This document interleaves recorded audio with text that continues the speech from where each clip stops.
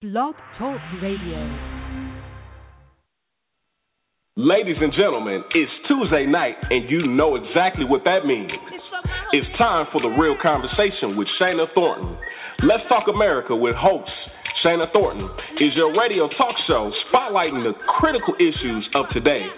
She is certain to feature expert guests and celebrities each and every Tuesday night. She is a celebrated newspaper columnist, popular blogger, and award-winning radio talk show personality who has a passion for groundbreaking discussions. Here she is. Let's welcome the one and only, the engaging host for the national show. Please give it up for Shana Thornton.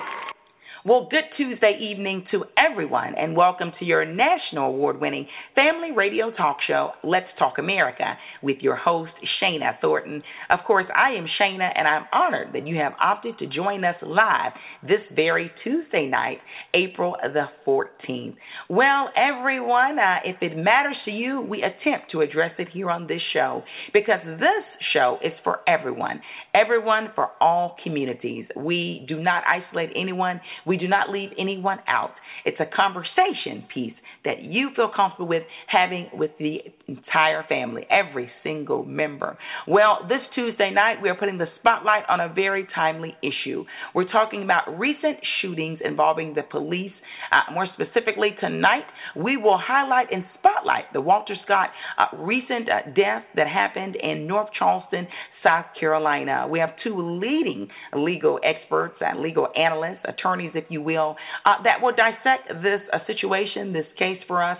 We're going to take care of every detail tonight because this conversation matters. Remember, this is your radio talk show, okay? We deliver talk radio with substance. That's our promise. Well, we've got some great conversation pieces tonight, so I want to get started. Let's not waste any time. But before we bring in our legal exclusive guest, lend me your ears for just a few seconds to hear some very important messaging.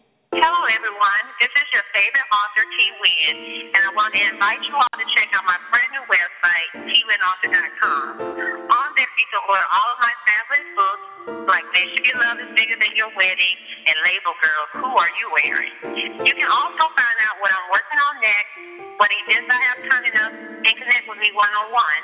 So please make sure you visit twinauthor.com regularly. Thanks, and have a blessed day. Regina Artate is a Christian counselor, and she's written a book entitled There Is a Balm for That. The compilation is her platform to inspire and spread the love of God.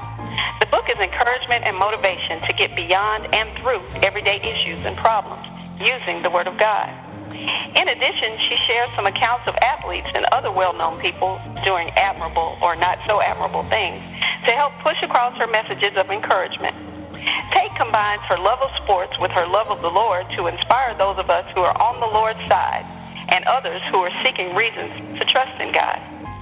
Within the book are articles or missives including Hold Fast, Gifts of the Cross, Called to Be Better, and Don't Get Weary, all of which remind us that God is always pulling for us to get to the other side of through. In the missive, there's a balm for that. Tate vents, my head hurts because there is so little tolerance for the diverse prisms through which we see life, and there is a declining appreciation for the myriad ways we have come to survive life. She goes on to explain why her neck hurts, her eyes, her ears, her stomach, her feet, and even her heart hurt.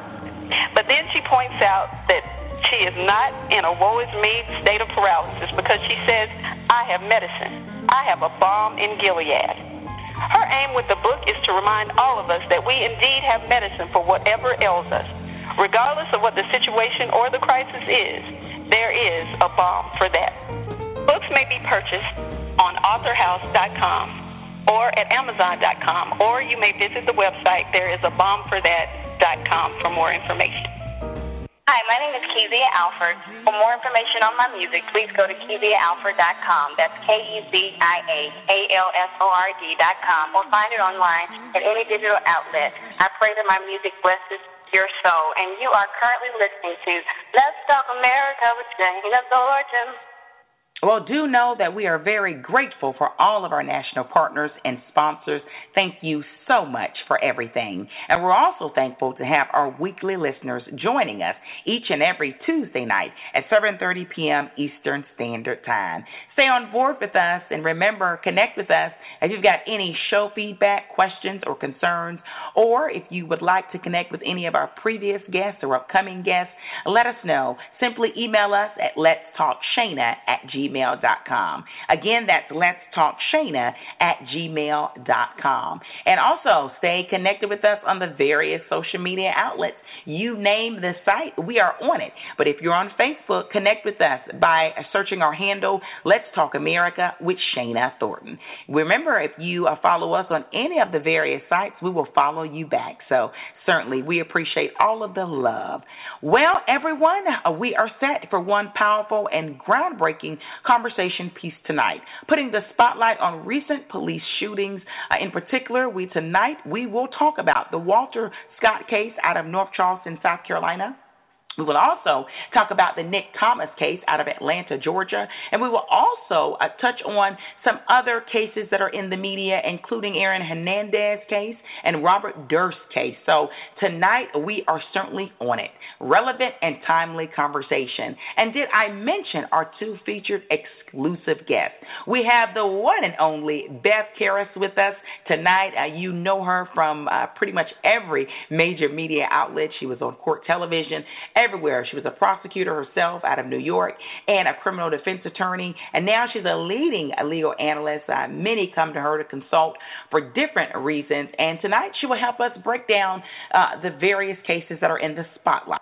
We also have famed civil rights attorney out of Atlanta, Georgia, Malik Davis, will join me. We will talk one-on-one about the Scott case, also the Nick Thomas case, and he certainly will share his perspective on everything going on right now. You've got to stay with us because both exclusive featured legal experts have their own perspectives, and it will educate you on different areas.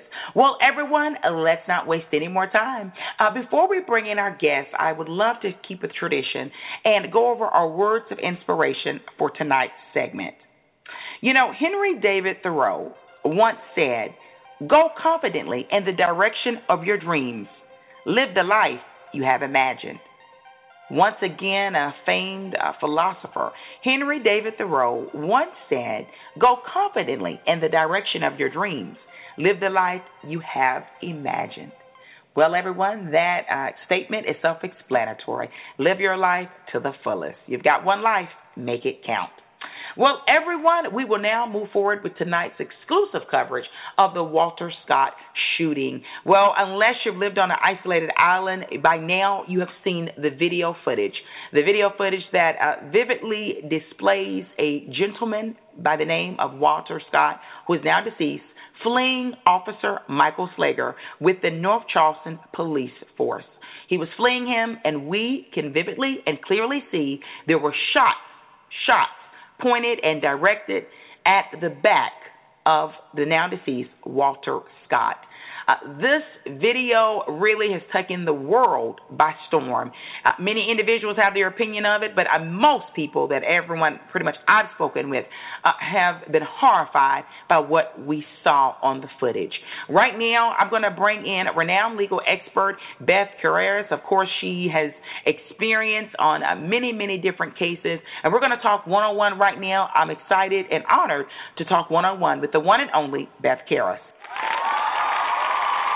Listeners of Let's Talk America with your host, Shayna Thornton, it's Tuesday night, and we are putting the spotlight on the Walter Scott case. Many of you are already familiar with what happened from the video. We're getting right now a legal perspective from a leading attorney. She's a legal analyst. She's been all over. You've seen her on national programs. I have Beth Karras with me tonight. How are you, Beth? I am fine. Thank you. How are you? I am awesome, and let's get right to it because we're going to talk about the Walter Scott case and some other cases right now. So honored to have you on. You know just as well as I do, it was reported Saturday, April the 4th, that Walter Scott was killed by North Charleston police officer Michael Thomas Slager, and that is now clear from the video that has surfaced. It also appears to me that the officer did not seem to be in any immediate danger to me. When I'm looking at it, the gentleman is fleeing. He shot him, I believe, 8 times in the back. Beth, just tell us, you've seen both sides of the law. What could Officer Slager's defense possibly be to such a damaging and devastating and hard-to-watch video revelation? Frankly, it's hard to imagine what his defense will be at this point because it is captured on video. It appears that until the video surfaced, he had told his superiors and an attorney, who subsequently quit after the video surfaced, that he felt in fear for his own life, that his taser, his gun, had been taken by the victim in the case, and that there was a struggle, and that the shots were fired. But obviously that story was a big lie once the video surfaced, and he was immediately arrested for murder, and his lawyer quit. His lawyer can't say why he quit, but he could, because of attorney-client privilege, but he says after the video surfaced. So it's clear that the officer was lying to his lawyer. What can he say when he is caught on video shooting a man who is running away from him and shooting him in the back? There isn't much. Does he still fear for his safety? Even if the man did he ever fear for his safety? But even if Scott had the taser in his hand as he's running away, he didn't have it when it appears that the officer went back and picked it up and placed it by his body. That's also a tampering with evidence charge, arguably, right? Yes, it is. I don't know. I think it's a real uphill battle for his attorney, and maybe they'll just try to work out a deal for some lesser charge or lighter sentence than what he's ultimately facing. It seems as if the South Carolina Investigative Service, and I believe it goes by SLED, they have stepped in and taken over the investigation, and the charge of murder was instantly, Beth, put on this case. Did you, as an attorney, expect maybe manslaughter, or is murder pretty accurate to what clearly everyone has seen on that video? This is murder. Okay. This is murder. This is not a struggle. Scott is several feet and running away from the officer when he is being shot at. He's fired at several times. Not every shot hit him, but he was hit once in the arm, I think 4 times in the back. Doesn't matter. One shot in the back's enough under those circumstances. So what it does is make you wonder, has this happened a lot? Does this happen a lot? Do officers actually engage in struggles and plant evidence and lie about how it happened to protect themselves? I hope not. I hope that this guy is a bad apple. Yes. And I hope he doesn't make everybody else rotten because of it. Beth, you bring up a valid point. Obviously, looking at it, I think it's clear that most people, I haven't spoken to anyone that has not been bothered by what they have seen. But obviously, unless someone has been living isolated on an island somewhere, we know that this situation brings up the conversation of police brutality, in particular against African-American men. We know how people feel one way or the other about Ferguson. This has come up. Eric Gardner out of New York. It continues to come up across the nation here. When you look at the big picture, and we look at the federal government, the U.S. Justice Department, went into Ferguson and did an investigation and obviously made some notations. Does this case play on a bigger scale when it comes to the federal government coming in and investigate? Do you think that's even going to happen in this case, or we have to wait and see? Oh, no, they're involved. But I think that when you look at the recent cases that have been in the news, Ferguson, Staten Island, Eric Garner, there have been a few others, what makes this case stand out is that the entire incident, almost the entire incident was caught on video. Okay. But so was Eric Garner. Yes. But the two individuals were not in close proximity at the time of the fight. They're several feet away. Okay. Scott's running away. This is not Eric Garner, in a chokehold. Okay. And this is not Michael Brown, who at one point apparently was grabbing at the officer, and there was a struggle at one point, even though the shots were fired from some feet away. This is a different scenario, and it's captured on video. Therein lies the biggest difference. This was not a struggle between the two of them.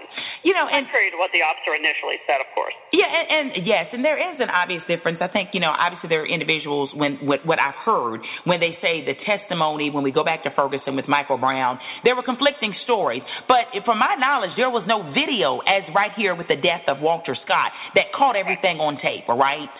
Correct. I mean, there are portions that were caught, and then the witnesses who testified all saw different portions of the chronology of Michael Brown, and no one saw the entire thing, or at least no one who could stand up under cross-examination, rigorous examination.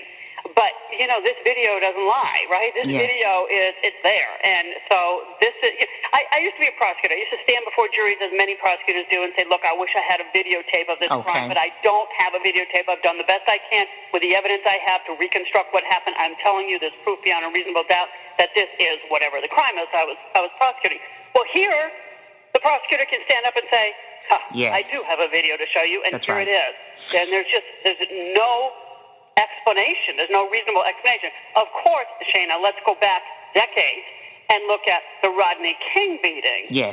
That was caught on video, and those officers, at least in the state case, were acquitted, even though it was caught on video. So who knows what's going to happen?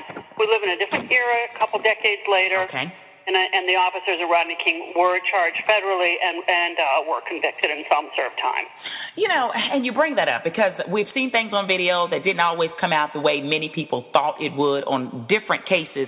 I know the Supreme Court, from my research, Beth, has made it quite clear that an officer should not be using aggressive or deadly force unless he feels that his life is in immediate danger or unless there's some true physical harm coming to him. And I just want to say this, I'm not an attorney like you by any means. I'm a talk show host. But if you're fleeing from the scene, if you're running, how could Officer Slager even think to say that he felt like he was in immediate danger? Correct. Okay. Correct. And that is why the law is that you don't shoot at a fleeing felon unless, for some reason, there's still a danger perhaps to a third person. Is he armed? Could he turn around and shoot? There's no evidence this guy was armed. No. In fact, when we see the video of the officer picking up an object and dropping it near the body and then putting it on his belt, it appears that that's the taser. Again, the video, watching it in its entirety, it hurt me, just watching it as a human being, seeing anyone a shot that many times, one is too much. Obviously, it was fatal for Mr. Walter Scott, and obviously my condolences go out to his family. I want to talk about something else that happened when I watched the video. So we know Officer Slager shoots him in the back. And then it seems to be seconds or maybe even a whole minute later, another officer comes to the scene. But what it looks like to me, Beth, is that none of the officers are trying to do immediate CPR on Mr. Scott. I see they put on the gloves and they're kind of wiping him. As an officer, a police officer, are they legally obligated to try to save this man's life? Well, they should be making some efforts, but we don't know if they had already called 911. I mean, as we are speaking right now, we don't know all of the facts, right? And we don't know if those officers just arrived and had no idea had been a shooting. Okay. I mean, we just don't have all the facts. But you would think that they would be checking to make sure he's breathing, he's okay. Yeah. As far as they're concerned, there's a man with handcuffs behind his back. He's laying on the ground, a position they've seen plenty of people in over the years in arresting people, and perhaps no reason to believe he's actually probably expired at that point. Okay. But there should be some efforts and a call for backup help in an ambulance, and that probably went out. Okay. I mean, but I guess legally speaking, they don't have to, or you're saying morally you would think that would be protocol in place? Well, I don't have the South Carolina rules in front of me, but I have to believe that they are supposed to administer aid if they can, but they are not paramedics. Yes. So I mean, they don't have the equipment on them. Yes. What they've got to do is call for an ambulance or paramedic. To do it. I guess we all would like to believe to a certain degree that the human component of everyone would attempt to save the life. SLED, I spoke about it earlier, Beth. They're the investigative law enforcement investigative agency in South Carolina that seemed to have taken over the case immediately. I know obviously you are not in South Carolina. You don't have a license to practice law there. But generally speaking, is a local police department legally authorized to hand over the case to the state-ran agency, or not necessarily? It's up to them. Well, think about who the defendant is. The defendant is one of the local police officers. Yes. That's why. There's a conflict. They need to hand it over. Okay. Because their department is going to be scrutinized. Their officers are going to be, witnesses. And so you have to turn it over. We have Beth Karras with us tonight. Of course, she is a leading analyst. She's on Let's Talk America with your host, Shana Thornton. Of course, we cover the real news that matters, that's relevant and timely, and we are talking about the Walter Scott case, the 50-year-old gentleman who was fatally shot there by Officer Slager from North Charleston, South Carolina, and I'm very familiar with Charleston. It was my home for several years. Beth, this case has hit the nation. Many people are devastated by it. There are opinions out there. When you talk about this case, we talk about a police officer clearly gunning down another human being. The likelihood of him getting the death penalty is what? I mean, has a police officer, from your knowledge, anywhere in the United States ever received the death penalty for killing a civilian, or no? Acting in the line of duty. Gosh, you know what? I can't answer that off the top of my head. First of all, it's I don't know. It's possible, but I don't know. I think it's very remote. There aren't many cases, if any. It's very unusual for a uniformed officer and an officer acting in the line of duty as opposed to an off-duty officer. They can still carry their guns and they get into scuffles all the time off-duty, domestic and otherwise. Yes. But in the course of their job, wearing a uniform to be charged with murder is extremely rare. And so, to get the death penalty too, I mean, that is even rarer. I mean, obviously, prosecutors only get death in a fraction of the cases they seek it in. Not every state has a death penalty, yes. So the numbers are low. So I can't answer it without doing a little research. You got me there, Shana. I thought I could answer every one of your questions. Well, I think it's fair to say that if you can't recall any incident, Beth, that it's likely that if it has happened, it has been far and few between. Right. That's a fair. Yeah. That's a fair. That's with it. Again, this situation, as devastating as it is, it seems to continue with the conversation. Again, police brutality against African-American men. People can feel whatever way they want about it, but the conversation is relevant right now, and it has been for a while now. Beth, we're looking at the video that's out there on every site you can find. Every media outlet has reported it, as we're reporting right now. Tell me this. What will this video, as brutal as it is, as sincere, as in full entirety that it is, what will this likely do on the national level for police relations in the African-American community from your perspective, or the communities at large? Because here is a police officer that was supposed to be protecting someone that pulled someone over for a missing tail light, and the man ends up dead. What does that do to all of us looking at the video? Well, I think that it should, and it probably will, spur many police departments, as it did in North Charleston, to get those body cameras on officers. Okay. There are already, dash cams on a lot of patrol cars. Okay. And police departments are starting to equip officers with the body cams. And, I think that's what needs to be done. It's unfortunate, but, they need to start capturing their interactions with people, especially if they're going to start doing, what Slager just did to this poor Mr. Scott. Yes. Of course, that was caught on video. So here we have the full video, which the body cameras would be able to do. Let me throw this in there. They have the body cameras, so obviously it's personalized, or will be with each police officer. I'm sure the question from a community member's perspective, Beth, will be, they're responsible for turning over the footage, or can they tamper with the footage? These are just questions I'm sure that will be going through the minds of many. Oh, yes, and I can't answer those questions about whether or not the officers are. I'm sure they'll be able to turn them off and on, and so they that's tampering if they don't want something to be caught on video, but then they would face administrative consequences if they do that. Okay. So there'll be a lot of wrinkles in this as different departments start using more and more body cameras, as there always are with new procedures and policies. Definitely. So the charge is murder. It's official for Officer Slager out of the North Charleston Police Department for the killing, the murder, of course, of Walter Scott. And he was also fired recently. So that's official. For them to fire him, Beth, is that legally separating themselves from them? How does that work out possibly for a civil case? It's my understanding from a press conference that the mayor or the chief of police had that they will continue the officer's insurance benefits, health benefits, until his wife is like 8 months pregnant. I think that's what I heard. And they'll continue the benefits through the delivery of the child because that's the humane thing to do, and then they're cut off. But that is something that the police union, I assume he's unionized. Many police officers around the country belong to unions, that the union will be dealing with that. So we have a criminal charge of murder for him. I'm just assuming there will likely be a civil case that will likely come from it, right? And that's going to be a whole separate case or piece that's going to be very distinct from the criminal charge. Yes, the civil justice system is very different, and that's where parties bringing an action seek money or some other action not to take somebody's liberty away and have them branded a criminal and imprisoned. So criminal is one sphere, civil is the other, and the family, on behalf of the estate of Mr. Scott, could be seeking a lawsuit against the individual officer, the police department, city, various entities. They'll explore it, I'm sure. Okay, surely.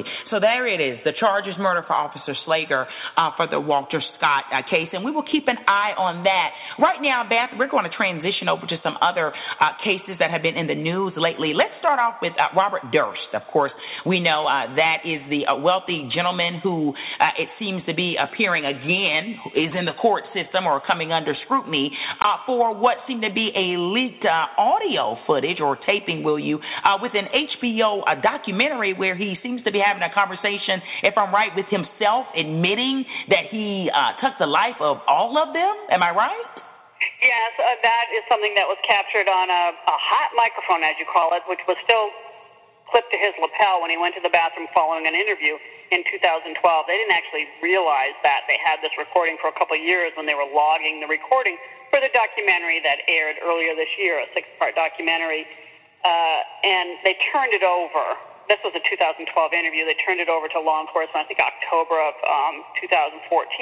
But Durst was arrested in part based upon what these documentarians discovered about him. And he was arrested for an unsolved, still open investigation to a 2000 murder, December 2000 murder of Durst's good friend, a woman named Susan Berman, who was shot in the head.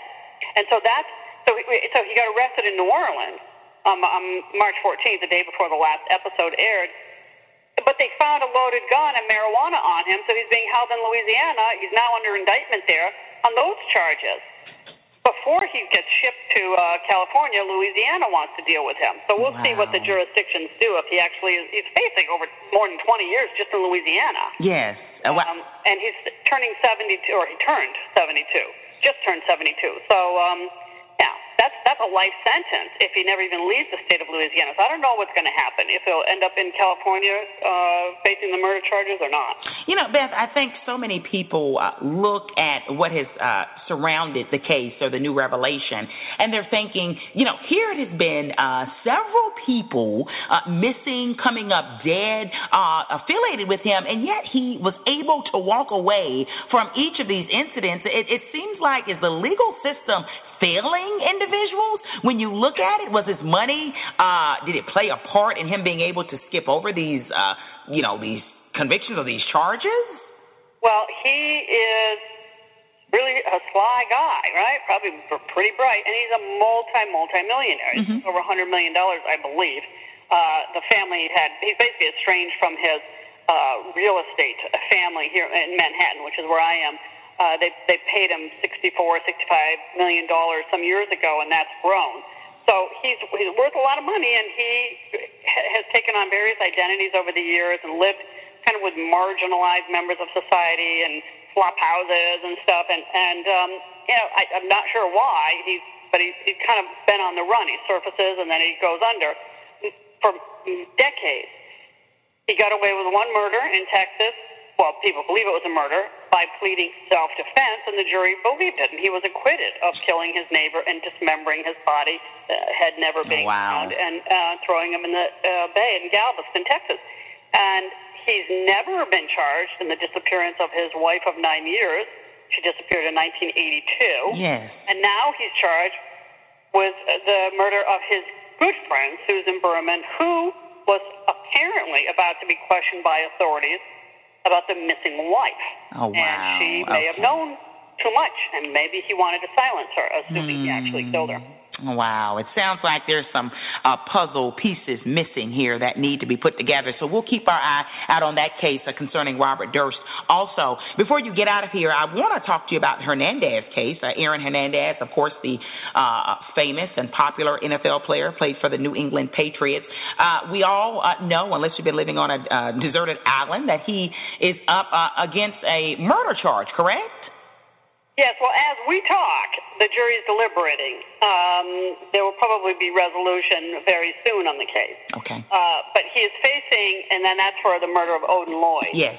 But he's facing a double homicide charge from a year earlier in Boston. So regardless of this Bristol County, Massachusetts case and the murder of Odin Lloyd, he's going up to Boston to face another murder case. Okay. So this guy all he needs is one conviction to be sent away for life.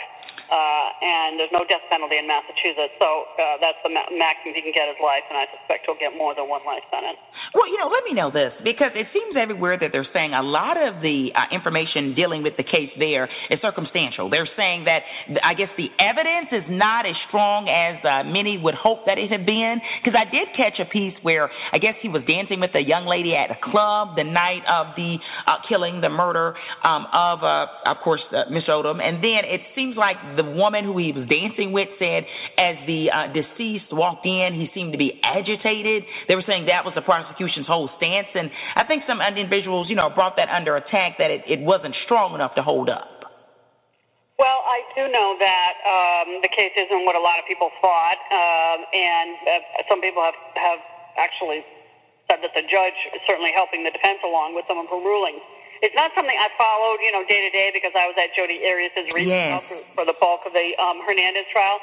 However, circumstantial evidence, I'll just tell you, can be extremely powerful evidence. Okay.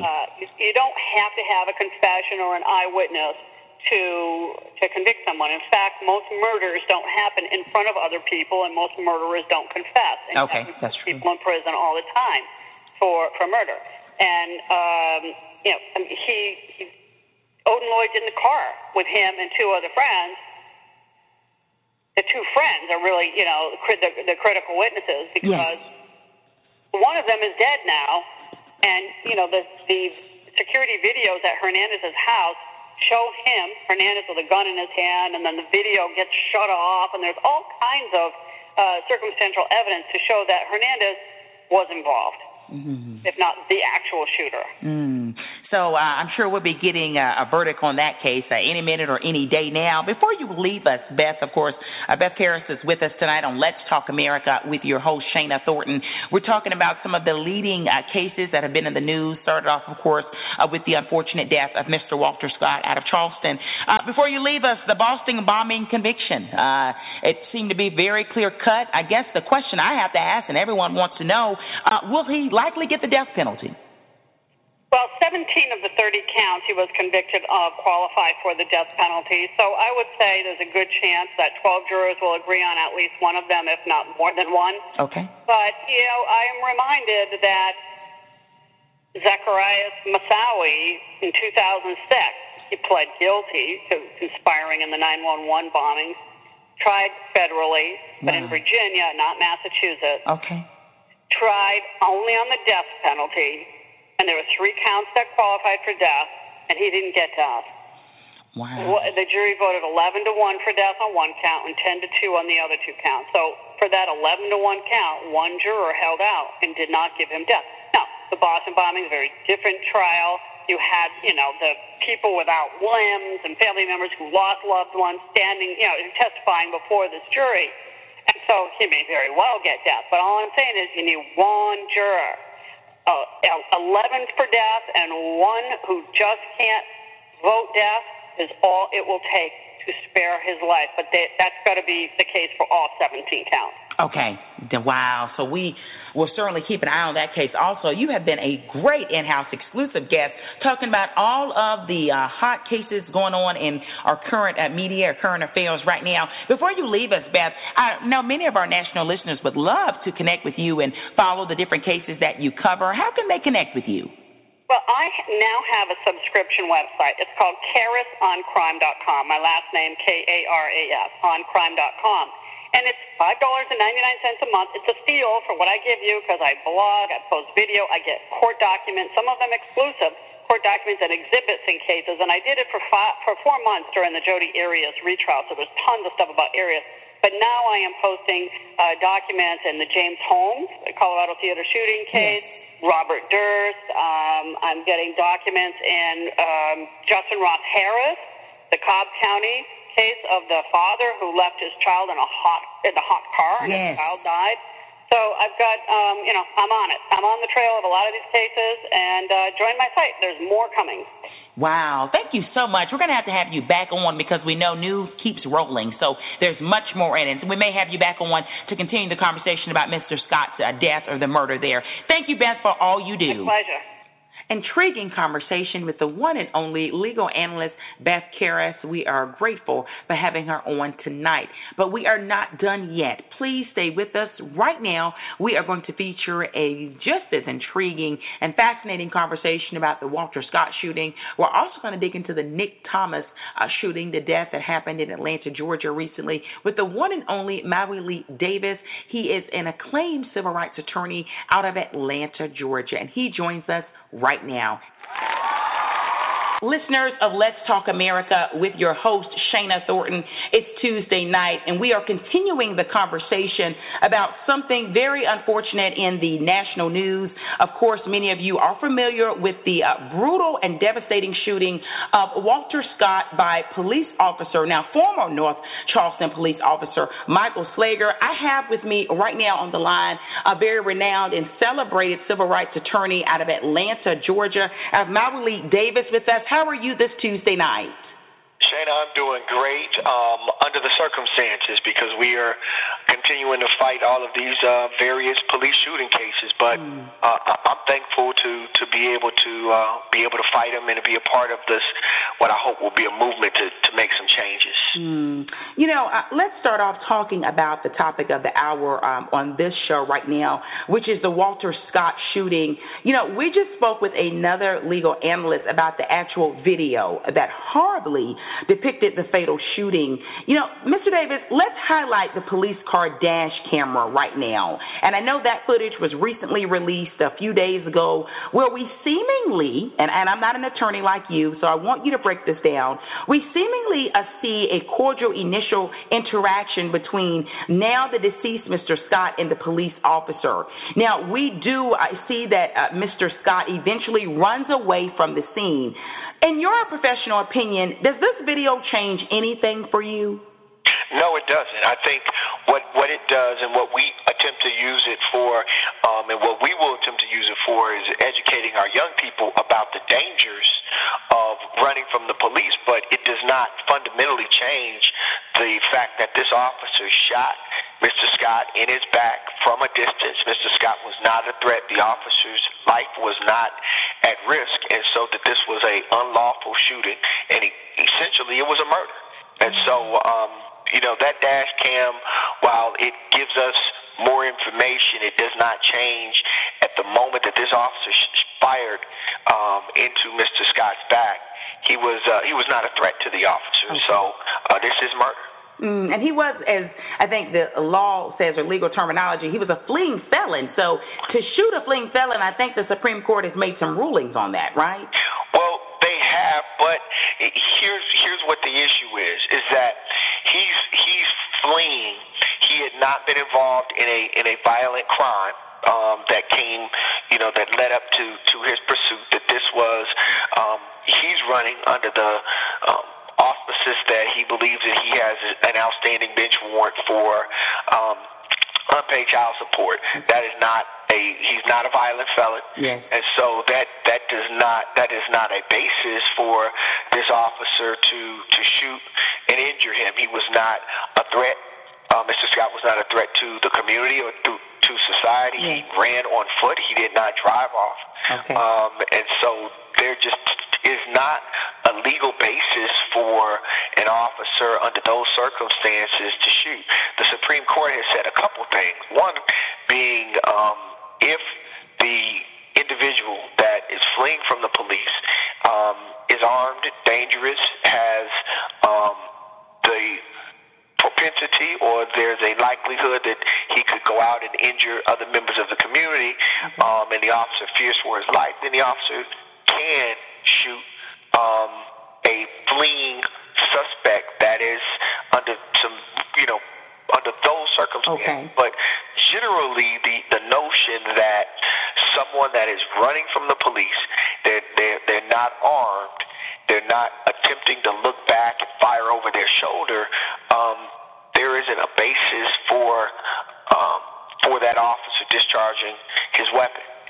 And that's the problem that I believe ultimately the defense counsel for the officer will run into in trying to defend his actions.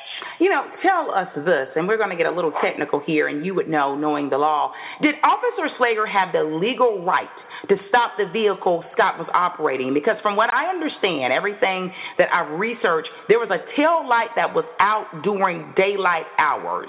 And I know this is South Carolina, and I know you obviously practice law in Georgia, but is that technically a reason for a police officer to stop a vehicle?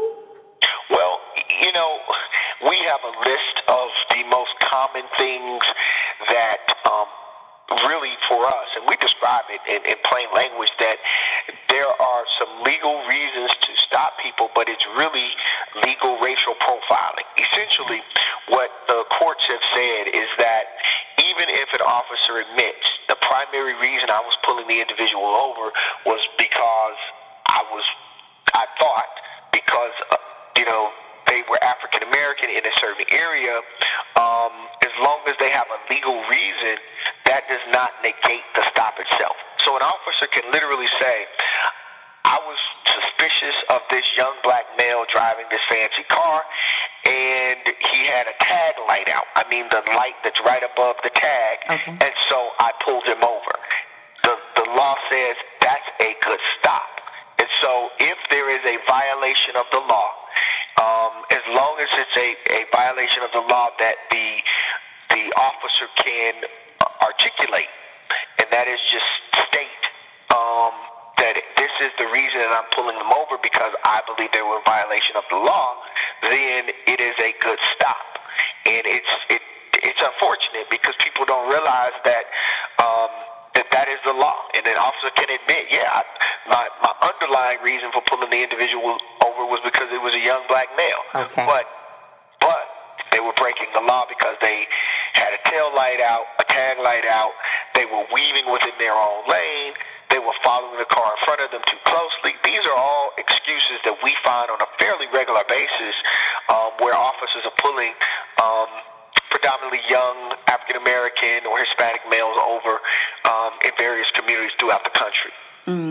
We have a claim that a very celebrated civil rights attorney, Mawuli Davis, is with us tonight on Let's Talk America with your host, Shana Thornton. We're putting the spotlight on the recent brutal killing of Walter Scott out of North Charleston, South Carolina, and we have a legal analyst expert with us who's really breaking it down.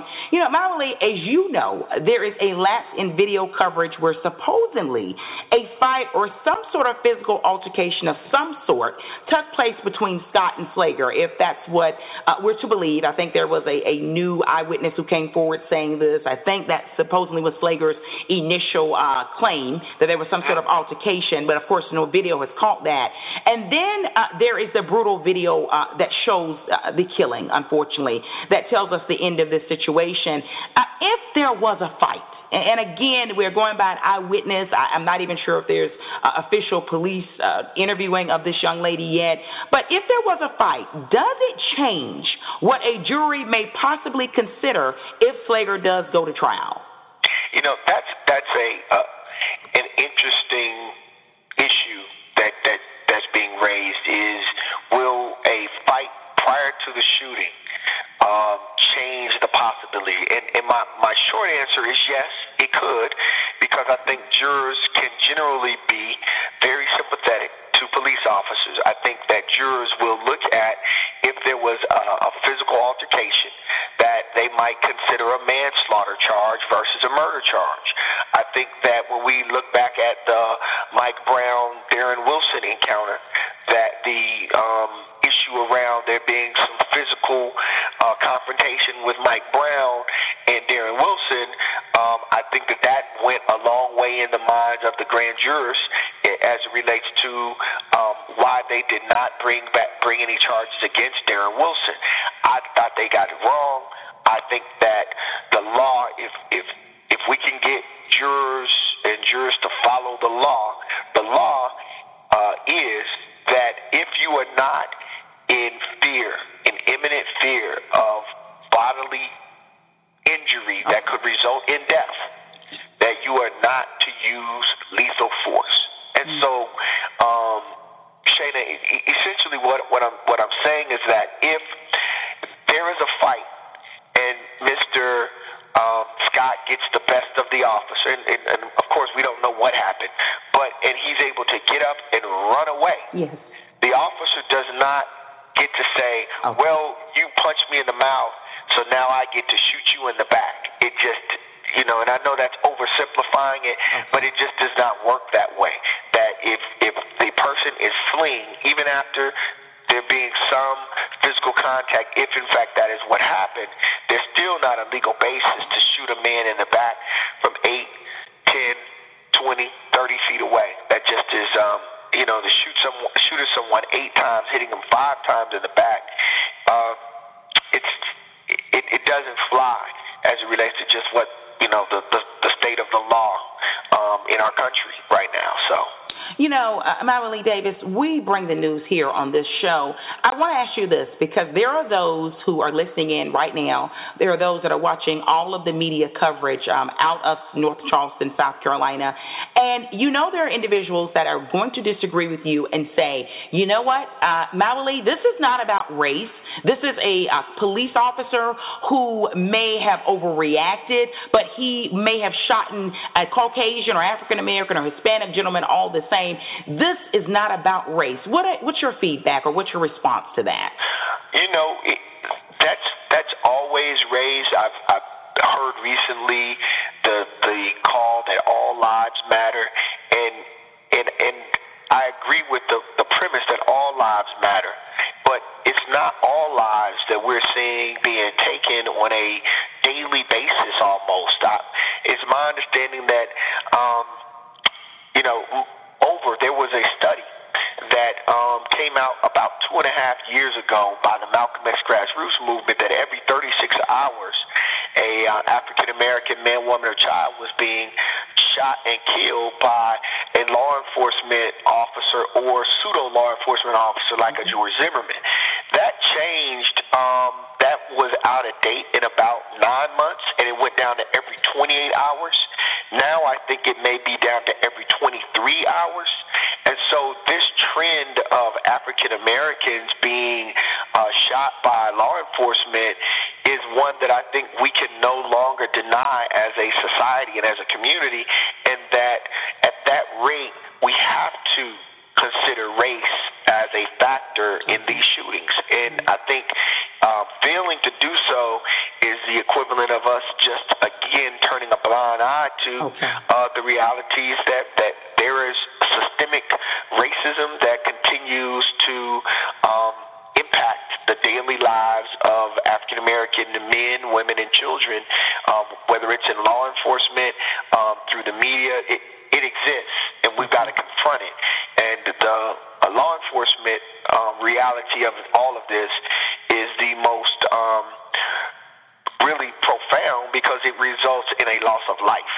And so I understand folks, may take issue with me saying it, but I have said it time and time again across the country that this is about Black lives mattering, about a respect for Black life, and it has been a disregard on many levels of the value of Black life. I think that it even happens in our own community at the hands between young people, where we have, unfortunately, as a society, come to accept, either subconsciously or consciously, that the life of a young African-American man is just not equal to others. And so it's easier to take that life, whether you're a police officer or someone in an argument in the street. And that's part of the challenge. That's part of what we have to address on a real deep, fundamental way. Civil rights attorney Mallory Davis out of Atlanta, Georgia, is with us tonight on Let's Talk America with your host, Shana Thornton. We are addressing a national issue. It's a conversation. People can feel one way or the other, but the reality is the conversation of police brutality, police overreacting, in particular when it comes to African-American men, that topic is on the table, and we are addressing it tonight. Mallory, from your perspective, what should an African-American male do if he happens to be stopped by the police and happens to feel threatened? Because, and I know that's the huge elephant sitting in the room, but, from your legal perspective, from your perspective as a human being, what should one do? And that's, Shane, that's an important dialogue that I think we need to have with our young men and women, and it's a dialogue that I have with my two sons that are teenagers, and one of them is driving and one of them is about to get his permit to drive, and so I'm very clear about how I think police encounters should go. One, I think any citizen that's stopped should be respectful, should be very clear with their movements and articulate to the officer, officer, you've asked for my license. It is in my wallet. My wallet is in my back pocket. How do you want me to go about getting my wallet? Officer, what I have in my hand is my phone. I would like to sit it on my dashboard, and just really over communicate with officers, because they're out, for whether they should or shouldn't be. They can be afraid of scenarios or situations. And so I think it's important that our young people understand what their rights are as well, that you don't have to consent to a search of your vehicle, that, you really should, when an officer pulls you over and they begin to question you, you respond to what they're requesting. If they're requesting your identification, you provide it to them. And you don't get into a ongoing, back and forth with them. But I do want to make this one caveat, Shana, is that the idea that because a young person runs from the police, I grew up on the south side of Chicago. I ran from the police when I was young. I don't know why, but we did. That should not result in a death sentence. And I want to instruct our young people to be careful and not to run. If you think you have an outstanding warrant, just take the charge. Lawyers will be there to help you through that process. But it's the hardest thing in the world. We're going to bury a young man on Saturday. It's the hardest thing in the world for us to have to sit with his mother and father and for them to be heartbroken. It just hurts. It really does. And so I would rather you take the charge, and we'll try to help you out of it on the back end, than to give any excuse. And I'm not saying it's justified, but to give any excuse for an officer to fire upon, our young people. Yes. Definitely. We don't want any more deaths on any level. Before you get out of here, I do want to touch on something, and you just brought it up very briefly. From my understanding, you represent the family of Nick Thomas, right? And for many, that we have a lot of listeners out of New York and California, and I know there's a lot always in the national media, but Nick Thomas was the young man who the police were coming to issue a warrant, right? And for some reason, he ended up dead. Tell me about about this situation? Yeah, very tragic. He's a 23-year-old who's working at his job. He's a mechanic at Goodyear, working every day. His boss was on a televised interview and said that he came in early, he'd leave late. He just loved to work on cars, and he had a 5-month-old baby. And his girlfriend, fiance, they were living together. So he was a working man. He had some issues in the past, so he had a probation violation for not paying his probation fees. And they came, Shana, they came like gangbusters. Literally, they brought a K-9 unit, SWAT team, all of these officers to his job. So he has come out to take a car around to do some work on it in the bay. And he's pulling around, and he panics. And we acknowledge, again, that he does not jump out of the car as instructed. He drives back and forth, trying to evade the police. And one officer, out of all of these officers, decides, I think he's a threat, and shoots and kills him. Yeah. Interestingly, and I think importantly, is that the shot that's fired is not through the front windshield as if the car was coming at that officer. It's actually through the side window. He was unarmed. He was at work. His funeral is this Saturday at the historic Ebenezer Baptist Church on Auburn Avenue here in Atlanta. Yeah. And so it is his mom and dad comes from. His mother and father have been married 28 years. So it just it's been a real difficult situation for them, for his girlfriend, Cajun. It's just tough. And they're raising money to try to bury him at GoFundMe, Justice for Nicholas. GoFundMe, Justice for Nicholas Thomas. So this is it's a hard line of work for us to be in, but every chance we get to fight for families and try to hold the police and other governmental entities accountable for their actions is worth every bit of our time and energy as a firm. The national award-winning family radio talk show, Let's Talk America, with your host, Shana Thornton, putting the spotlight on recent police shootings. Madeline Davis is with us, acclaimed civil rights attorney out of Atlanta, Georgia. Michael Brown, Eric Gardner, Walter Scott, Tamar Rice, Nick Thomas. Yeah. Madeline, how do we move forward? That's an important question. I think that everyone that wants to see this come to an end in terms of just this, how often we're waking up to the news of another young man being shot by police, has to be willing to join an organization. I just don't know another way. I often say at rallies and at different gatherings, power to the people, because I really believe that. I believe that all power that exists in government, all power that exists in our society comes out of people being willing to organize themselves, stand either for something or against something, and that usually, if they're well organized, will result in some change. And so I think everyone that is under the sound of our voices should be in an organization that seeks to address police brutality, racial profiling, mass incarceration, these issues that are having a devastating impact on communities across the country.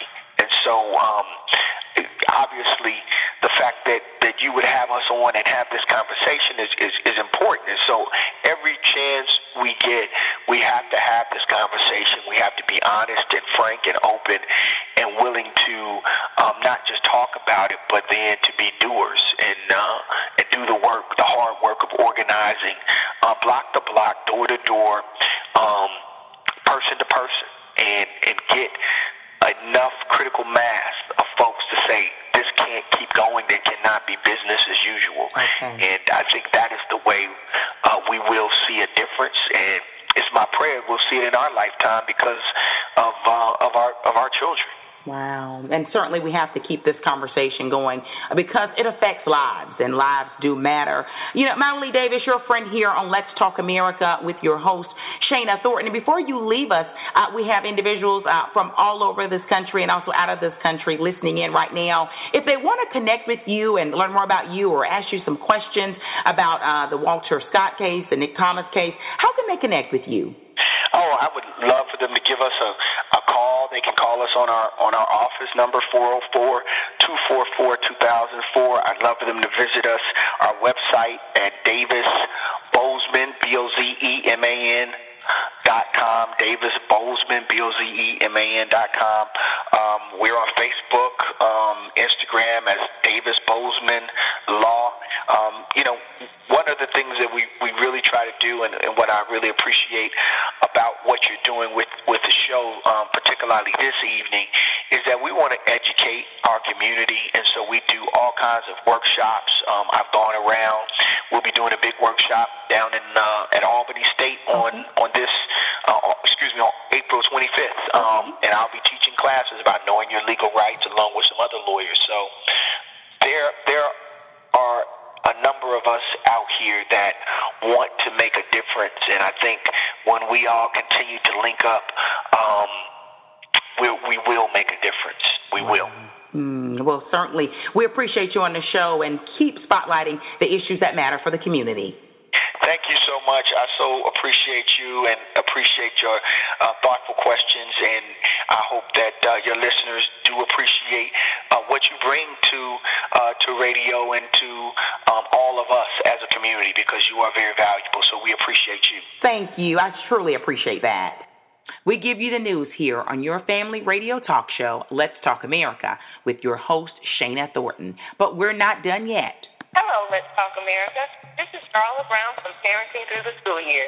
In my 13 years of parenting, I know that it's a challenge to ensure your child's academic success. And 60 years after Brown v. Board of Education, parents of children of color are still trying to keep their child from falling into the academic achievement gap. Parents, help close the achievement gap by not only making the big and little kids read, but also making sure they are strong in reading comprehension. This will help in scoring high on standardized tests. Also, if your child's not on the accelerated or honor track, do your best to get them there. These classes will help to prepare them for college. Find more tips at www.parentingthroughschoolyears.com. Well, everyone, let's keep the conversation going. Join us next Tuesday night, same time, same place. That's 7:30 p.m. Eastern Standard Time. Remember, visit our brand new website to catch any of the previously aired episodes or to check out our upcoming show schedule. That new website is www.letstalkamerica.com. Again, that's www.letstalkamerica.com. You're going to love this website. Well, we have to get out of here, but before we do, I would love to share one of my favorite jazz tracks with you, and that is When the Sun Goes Down. When the Sun Goes Down by Atlanta jazz artist John Porter, everyone. Well, do keep the conversation going. Our news matters because it directs us where our future needs to be. I'll chat with you next Tuesday night. Continue to make a difference. John Porter will take us home.